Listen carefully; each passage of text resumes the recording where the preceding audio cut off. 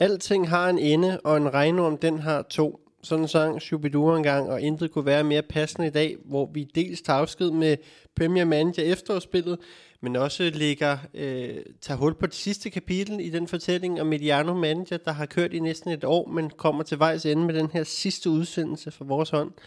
Og ja, med den måske lidt sørgmodige intro, så velkommen til Mediano Manager, hvor vi skal se nærmere på 21. runde af Premier Manager. Andreas, velkommen til, først og fremmest. Tak skal du have, Frederik. Det er jo ikke alt sammen helt trist, kan man sige. Jo, et managerspil er slut, men der starter snart et nyt. Og det er det vigtigste. Ja, det er det vigtigste. Der kommer altid en sporvogn og et managerspil til. Ja. Så tror jeg allerede, vi har fået 2 klassikere med der. Men fordi det kan godt være, at vi sådan Mediano Manager her lukker ned ved nytår.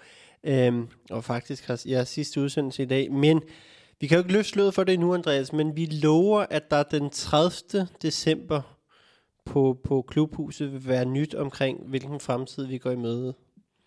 Netop. Det ser vi frem til at kunne breake lidt der. Ja. Fordi det skal nok blive spændende. Der er flere, der har spurgt ind til det. Vi kan desværre ikke sige noget endnu, men det var ikke så længe. Og ja, i stedet for at snakke om alt det, vi ikke kan sige så meget om, Andreas, så kan vi jo til gengæld sige noget om den sidste runde i Premier Manager. Jeg kan i hvert fald konstatere, at jeg ikke forhindrede dig. Den slutspurt, jeg havde forventet at sætte ind, den realiserede sig ikke. Ja, du gjorde ellers alt, hvad du kunne ved at komme med dårlige anbefalinger til mig med Van Arnholt og sådan noget fra Palace, som bare har svigtet mig runde efter runde og bliver skadet og skal skiftes ud. Og, Man kan sige, at den anbefaling hjalp jo ikke så meget, når jeg selv købte ind på ham også. Ikke? Det er rigtigt. Til gengæld så din anbefaling omkring Tompkins var ikke helt dum. Ham kørte jeg også ind på for Palace, og han blev belønnet med her i weekenden. Så tak for det. Og mens stemningen stadig er god og enigheden lige så lad os springe ud i den kommende runde, Andreas. Som vanligt starter vi jo nede på målmandsposten, Andreas, men til forskel fra normalt, så har vi jo ikke nogen trends at tage udgangspunkt i lige nu i talende stund, fordi handlen er slet ikke åbnet, runden er faktisk slet ikke færdigspillet. Men sådan er det jo med den her logistik hen over jul og nytår, så det sætter selvfølgelig sine begrænsninger. Ja, vi kan jo sige, at vi optager mens af Arsenal og Chelsea mødes, det vil sige, at Liverpools kamp mod Wolverhampton og Citys kamp mod Sheffield United er heller ikke afviklet nu, for vi er sikre på at kunne få podcasten ud, og folk kan nå at høre den inden første nytårsdag, jo, hvor runden starter. Ja, så hvis der sker et eller andet helt hjernedødt, at Gündogan scorer 5 mål, og I undrer jer over, at vi ikke anbefaler ham til runden, så har det sin naturlige anbefaling. At Liverpool sætter en eller anden ny ung spiller ind, som vi aldrig har hørt om, som scorer hat-trick, og som så med garantier spiller mod Sheffield United, altså så kan vi ikke have højt for det. Men jeg vil sige, hvis Gündogan scorer 5 mål, så vil jeg allerede nu godt anbefale ham. Helt klart, helt enig. Også hvis han bare scorer 2. Ja. Andreas, det kan godt være, at handen ikke er åben, og runden ikke er helt færdigspillet, men jeg tænker alligevel, at du, ligesom jeg, har gjort dig nogle tanker om, hvem der kunne være interessant her til sidste runde af Premier Manager. Det er jo lidt, undskyld, jeg lige afbryder dig i et spørgsmål, men det er jo en lidt speciel runde i den forstand, at det er jo begrænset, hvor meget man kan retfærdiggøre at bruge transfergebyr, når de kun holder til en runde. Ja, og jeg synes, man gjorde sig lidt klar til sidste runde. Det er noget andet, hvis nu der er ikke nogen oplagte sådan nogle top mod bund opgør nu her. City møder Everton, og City spiller, hvis man vil have dem, så har man vel halvt ned ind på dem til runden her, runde 20, hvor de skulle møde Sheffield United. Og det samme med Liverpool. Liverpool møder Sheffield United i sidste runde, og vil man have Liverpool, så har man vel handlet ind på dem til hjemmekamp mod Wolverhampton. Og de andre kampe, der er ikke en eller anden kamp, der fuldstændig skriger til himlen om, at man skal spille for et eller andet hold. Så umiddelbart, så tænker jeg ikke, at folk skal handle så meget. Men, så det bliver for dem, der så alligevel skal. Og vi har vel alle sammen 1 eller 2 spillere hister her, vi skal transfere lidt rundt på. Ja, fordi jeg giver dig helt ret i, at mange har jo nok stillet deres hold klar. Personligt er jeg jo gået ind på Crystal Palace i defensiven, og jeg holder selvfølgelig også fast det. Men jeg synes alligevel, der er et hold, der adskiller sig ved, at de måske efter et par svære kampe endelig har fået en meget attraktiv kamp. Og spillerne kan til med erhverves for en billig penge, hvilket jo er ret skal man sige, essentielt her i den sidste runde, hvor vi ikke vil bruge alt for meget transfergebyr. Og det er Burnley. Nick Pope på målmandsposten til 4,4 millioner. Det synes jeg bestemt er et køb, der kan retfærdiggøres. Burnley har holdt 7 clean sheets i sæsonen. De vil sige, de er på en del førsteplads sammen med Leicester og Sheffield United, hvad angår clean sheets. 5 af de her clean sheets er faldet på hjemmebane. Det kan siges, at Burnley har også vundet 5 hjemmekampe i den sæson, så alle de 5 sejre, Burnley har hentet på hjemmebane i den sæson, det har altså været med ren mål. Og de møder nu et Aston Villa-hold i en forfærdelig forfatning, og jeg synes allerede, jeg løfter sløret for det sidste gang. De har indkasseret mindst 2 mål i 8 af de seneste 10 ligakampe, og de har præsteret under 1 expected goals i de seneste 4 ligakampe. Altså det her billede blev lidt mudret af, at de har hentet en ret ufortjent sejr mod Norwich, men senest blev de jo udspillet af et Watford-hold, der ved Gud har haft svært ved at finde de offensive takter. Nu ved jeg godt, i bedring bevares, men det så mange mål har det Watford-hold ikke scoret, og de var sågar i undertal den sidste halve time. Men jeg synes næsten, at bare det at anbefale en målmand er næsten helt galt, fordi du skal nærmest ikke ud og transfer på din målmand til den her runde.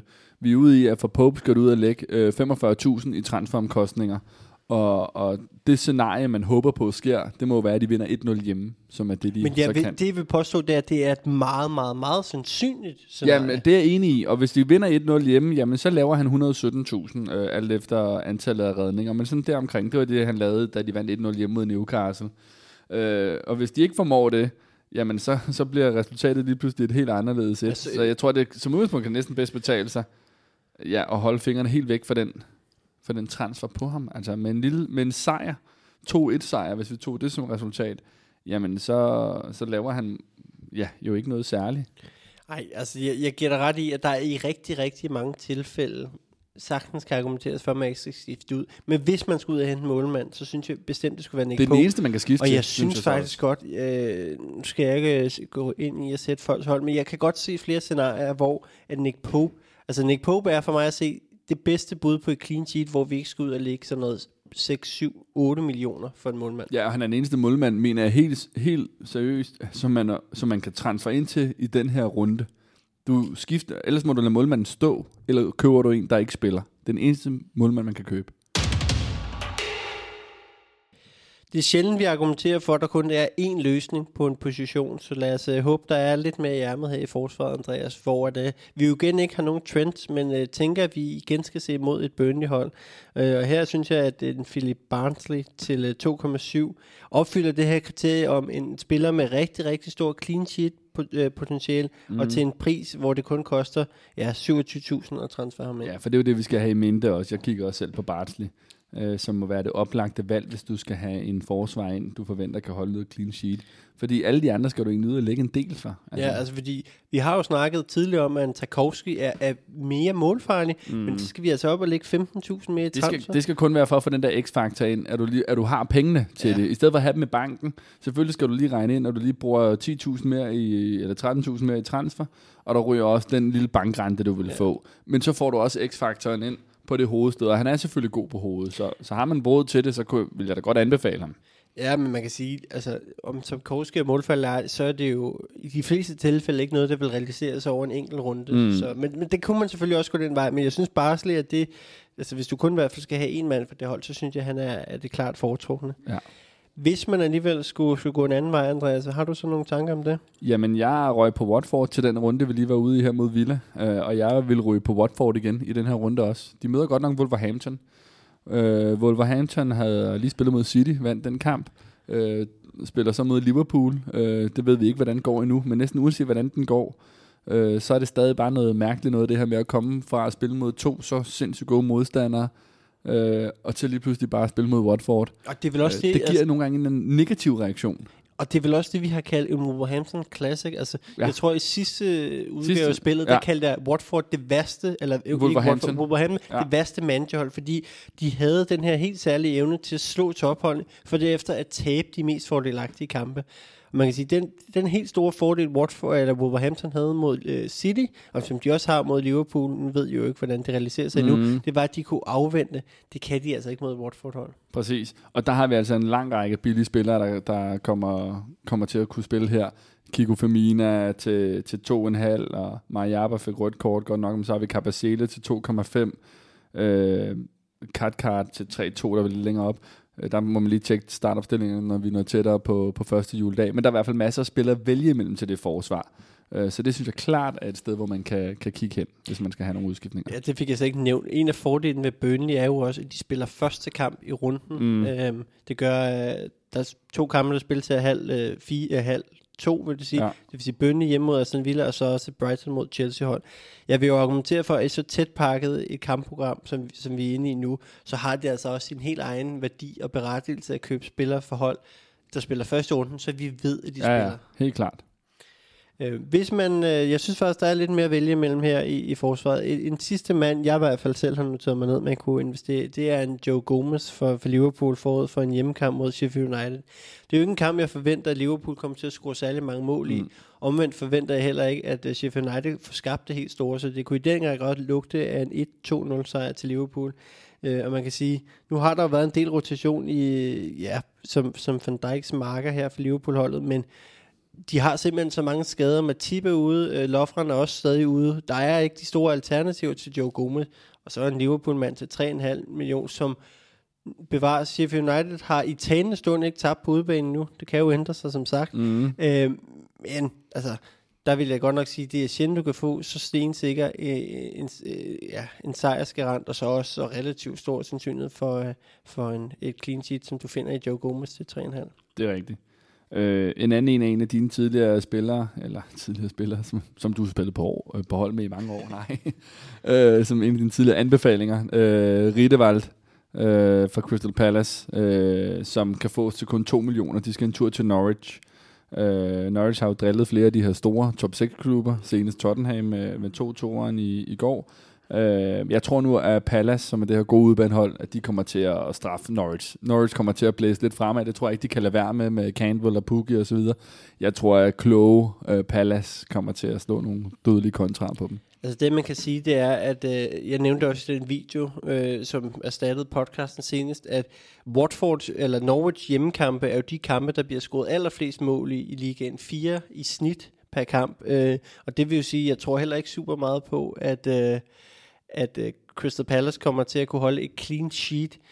Omvendt kan man sige, når Riedewald koster lige over 2 millioner, har han bevæget sig ind på, lige omkring 2 millioner i hvert fald, så kan vi jo godt leve med mindre end et clean sheet. Og han opfylder i hvert fald Riedewald det der kriterium, kun at bruge 20.000 i transfer. Netop. Har du en sidste mand eller to i ærmet, Andreas, inden vi hopper videre? Ja, jeg har en enkelt, eller måske et hold, jeg lige vil anbefale, og det er jo West Ham. Hvis træner lige Pellegrini lige har sagt farvel og tak, efter at have nogle meget dårlige præstationer i lang tid for West Ham. West Ham spiller hjemme mod Bournemouth. Det er jo et dårligt udbanehold, der kommer på besøg. Det er et West Ham-hold med en ny træner, ikke en ny udefra, sikkert inden første kamp her, eller den her kamp, men i hvert fald med Pellegrini væk. Det plejer altid at give en eller anden reaktion hos spillerne. Jeg tror der på, at de kan lave et resultat der West Ham, men der synes jeg igen, Evan Creswell, som vi har snakket om andre gange, med en god dødbold og god til at gå med i det offensive spil, er værd at kigge efter. Han kan få til 3 millioner, den synes jeg stadig er nogle billige penge, og så får du den her lidt x-faktor, han har. Vi haster videre til midtbanen, hvor jeg personligt må indrømme, Andreas, at jeg synes, at udvalget er interessante spillere, man kan købe i den runde, er meget begrænset. Jeg ved ikke, om du deler samme opfattelse. Jo, enig. Det er det samme, vi snakker om igen. Jeg vil jo nødt lægge meget mere end 4 millioner for en spiller. Det vil jeg egentlig også helst undgå at komme dyre ud. Det betyder, så er det meget begrænset, hvem man kan handle ind på. Et hold, jeg alligevel har set et værdi til, og det er jo allerede kommet til udtryk, men det er Burnley. Som sagt, jeg ser virkelig det her Aston Villa-hold i forfald, og kan også sagtens se Burnley vinde komfortabelt 2-3-0. Og så er spørgsmålet så, hvem der skal score målene. Et godt bud på midtbanen kunne være McNeil, der har scoret 1 mål og assisteret 4 gange i den sæson, men det er alligevel en meget lav assist- og scoringsrate, og til 4,5, 45.000. Det bliver alligevel en anelse for meget for mig, så jeg har faktisk personligt valgt en joker, som man ikke risikerer at brænde alt for meget nallerne på, men en Robbie Brady til 2,2 millioner. Og Brady er jo ikke en mand, der har spillet særlig meget i den her sæson, men han har faktisk fået spilletid i 6 af de seneste 7 Premier League-kampe, 3 af dem fra start. Og når kampprogrammet er så tæt pakket, så kunne han sagtens få en start her i det nye år. Og det jeg synes der er værd at bemærke ved Robbie Brady, det er at han har kun spillet 348 minutters ligafodbold den her sæson. Det svarer til lige under 4 hele kampe, men han har altså alligevel præsteret 1 mål og 2 assist. Det er altså rimelig imponerende, at han har været involveret, har haft sidste eller næstsidste fod på 3 bolde, 3 mål med så få minutters ligafodbold. Og når han efterhånden jo er blevet faset mere og mere ind i startopstillingen, og kun koster de her 22.000 at skifte ind på et hold, jeg faktisk ser som ret store favoritter til runden, så er han faktisk lidt min joker til runden. Jamen, så vil jeg da følge trop med Burnley og sige, min joker vil så måske være en Johan Gudmundsson fra Burnley. Han har spillet 3 kampe fra start i den her sæson, og så har han været skadet og været ude i en længere periode. Jeg kommer tilbage her de seneste runder og er blevet indskiftet mod Everton, indskiftet mod United. Han sparker jo dødboldene for Burnley. Og var også deres allerstørste assistmager i fjor. Det præcis. Personen er jo så lidt i tvivl om, hvor mange minutter er han klar til. Ja, det ved vi jo ikke. Men igen, vi ser startopstillingen. Ser man Gudmundsson inden, så er det i hvert fald en spiller, jeg klart vil overveje at få ind på mit hold. Med de 2 Burnley-mænd, Andreas, så må jeg jo personligt sige, at jeg er løbet tør for anbefalinger her på midten. Det er så ikke helt, skal jeg sige. Der er et sidste mand. Nu tog du fat på West Ham-holdet, og der finder vi altså også min sidste anbefaling her på midtbanen. Du nævnte det her med, at du nødig vil bruge mere end 4 millioner. Det kan jeg jo fuldstændig tilslutte mig. Derfor har jeg også fundet en Robert Snodgrass til 3,3 millioner. Han har lavet 3 mål og 1 assist i den her sæson. Men det der er med Snodgrass, det er, at han jo virkelig scorer sine mål i stimer. Altså hvis vi kigger på de seneste sæsoner, så har han haft jo store tørker. Så har han haft kampe, hvor han har scoret 2-3 mål i 3 kampe i streg. Og nu scorede han jo også i sin seneste start her. Det blev godt nok kun til et indhop senest, men i sådan en fordelagtig hjemmekamp mod Bournemouth, og med målskoene, eller støvlerne skruet rigtigt på, for tiden virker det til, så kunne jeg sagtens se ham komme på måltavlen igen. Jeg er enig, det er også et godt bud. Jeg synes også, en Lanzini, hvis han spiller, er værd at tage med. I det hele taget, lige holde lidt øje med de West Ham-drenge, hvem der forventes at spille for dem. Lad os håbe på en reaktion for dem mod Bournemouth. Og så en sidste, det er lige apropos Crystal Palace, vi nævnte tidligere. Norwich er ikke super stærke defensivt, og jeg tror altså på en Palace-sejr her, der kunne man godt overveje en Max Meyer. Han scorede et godt mål her sidst, som så blev annulleret for offside, der blev dømt på det. Jeg tror, hans armhulehår var offside. Eller Sahas var. Wilfried Sahas var. Men Max Meyer koster kun 3,5 millioner, hvis han spiller igen. Det ser ud som om, han er måske ved at finde formen lidt, så kunne der godt komme noget fra ham af. Og med det er vi næsten nået til vejs ende, Andreas. Vi skal så forbi angriberne til den her runde, men som sagt, som vi har været inde på mange gange, så sætter den sidste runde jo visse begrænsninger på, hvem der kunne være interessant at hive ind til runden. Det skulle vel lige være, hvis man kunne overveje at smide sit anførerbånd på en af dem. Præcis. Der er jo ikke nogen sådan fuldstændig oplagte anførervalg i den her runde, vel, tænker jeg, når man sådan kigger ned over City tager imod Everton-hold, som gør det rigtig fint nu her under Ancelotti. Arsenal og United mødes. Tottenham skal en tur til Southampton, hvor de også har det lidt svært, i hvert fald tabt sidste år. Og de har været dårligt spillende. Og de har været, dårligt spillende også, men de scorer trods alt stadig masser af mål. Men Kane er ikke lige ramt netmaskerne så meget.